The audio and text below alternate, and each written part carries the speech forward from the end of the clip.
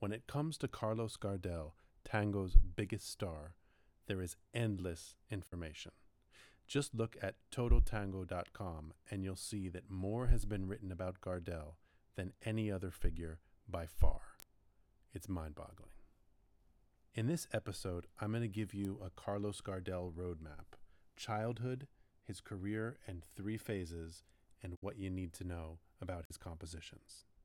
After that, you can either stick with the bullet points or launch your own journey into Gardel scholarship. Either way, you'll have plenty of company.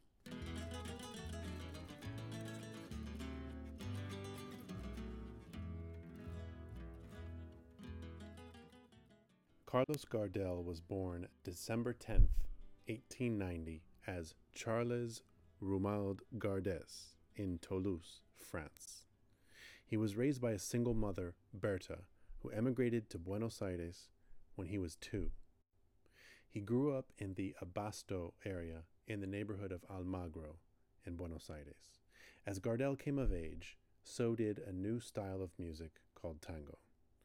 In the early years, tango, as Buenos Aires itself, was influenced by the folk music and culture of the surrounding countryside, and that brings us to phase 1 of Gardel's career. Phase 1, Cantor Nacional. 1911 to about 1917 marks the first phase of Gardel's career as a professional singer.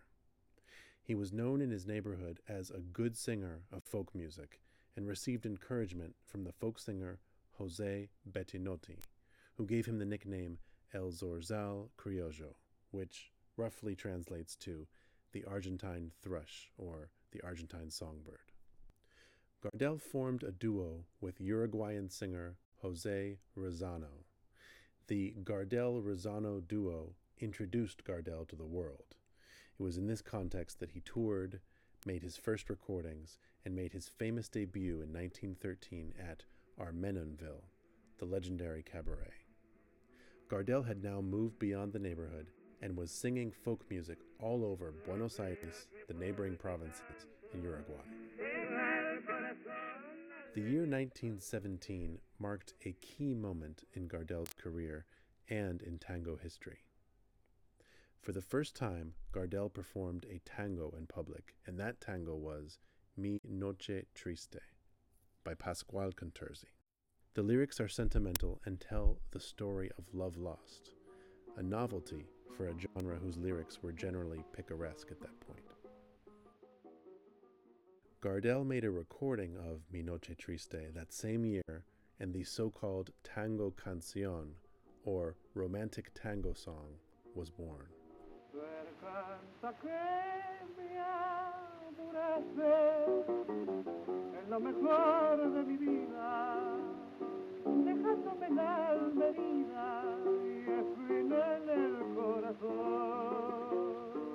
Sabiendo que te quería, que vos eras mi alegría y mi sueño abrazador.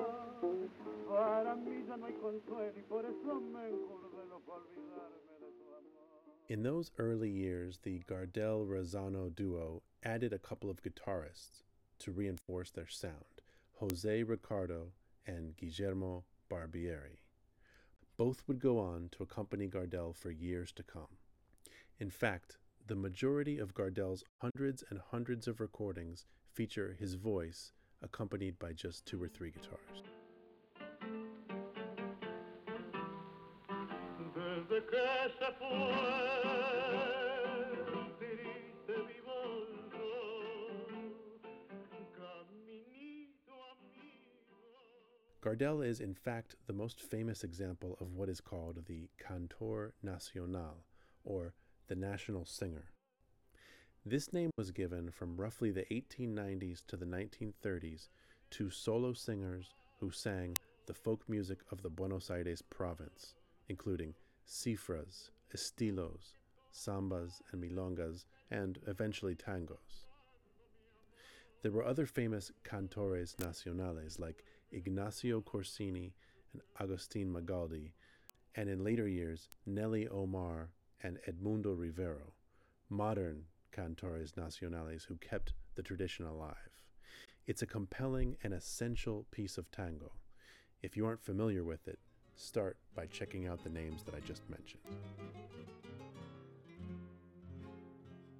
Tiene muy lindo color la mariposa liviana, mil encantos la mañana. Phase 2, Tango Singer.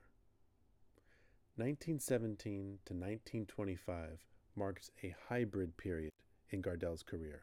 He was now singing tango as a soloist.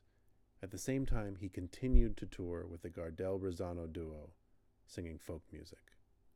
And even in his solo concerts, he didn't abandon his folkloric repertoire. In fact, for many years, he would perform the first half of a concert in traditional gaucho dress, switching to a suit and tango for the second half. Gardel was famous at this point, recording and touring constantly. In 1924, he recorded songs with two orchestras, those of Francisco Canaro and Osvaldo Fresedo.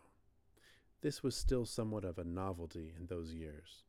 Singers sang with guitar groups, and orchestras played instrumental music, a pattern that wouldn't change until the 1940s.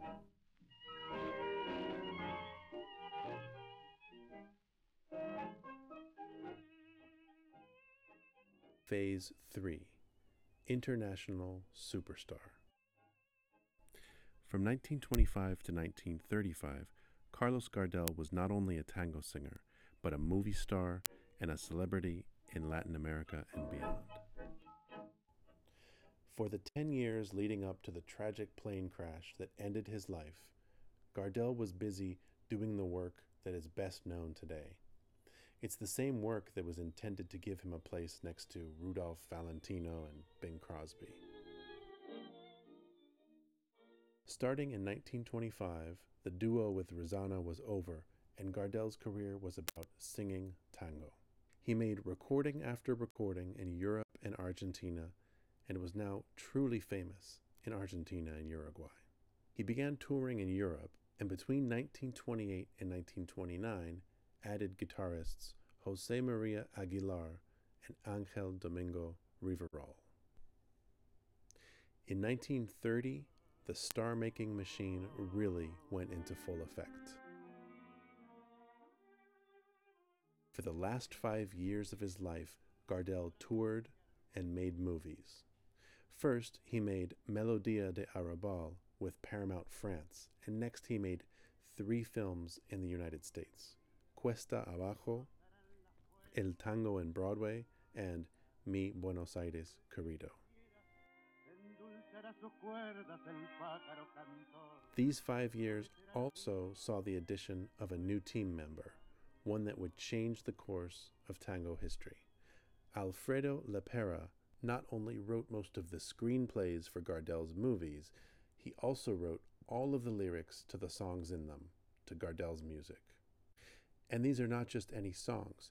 These are by far the most famous tangos in Gardel's catalog. They are also certifiable hits. Lepera had the sense to write in a more universal Spanish, leaving aside the lunfardo slang that was so prevalent in tango, and Gardel's melodies were masterful.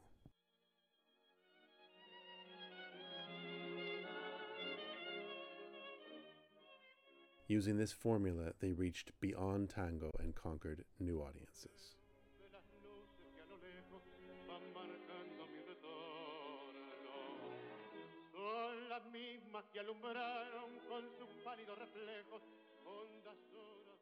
This songwriting, movie-making duo spent 5 years conquering Europe, Latin America, Hollywood, and beyond, and in April 1935 embarked upon a tour of the Caribbean and South America. On June 24th, in Medellin, Colombia, a plane crash took the lives of practically the entire Gardelian machine: Lepera, the guitarists Barbieri and Riverol and Aguilar, friends and associates, and of course, El Zorzal himself. What remains is the legend, the singer, the movie star, the ubiquitous face of tango. Less celebrated, perhaps, is his massive contribution as a composer. Here are just a few of the songs he wrote by era. In Phase 1, the Cantor Nacional phase, he wrote La Mariposa, A Mi Madre, and Suena Guitarra Querida. In Phase 2, Tango Singer, he wrote Margot and Mano a Mano. In Phase 3, the movie star phase, from 1930 to 1935, he wrote almost all of the hits that are recognizable: Melodia de Arrabal, Soledad, Cuesta Abajo, Golondrinas, Por una Cabeza, Arrabal Amargo, Rubias de New York, Volver, El Día que Me Quieras. Carlos Gardel was born December 10th, 1890, and died June 24th, 1935. At just 44 years of age, El Zorzal was swept away by tragedy and instantly mythified. Today, Carlos Gardel is the immortal voice of tango, the voice that sings better every day.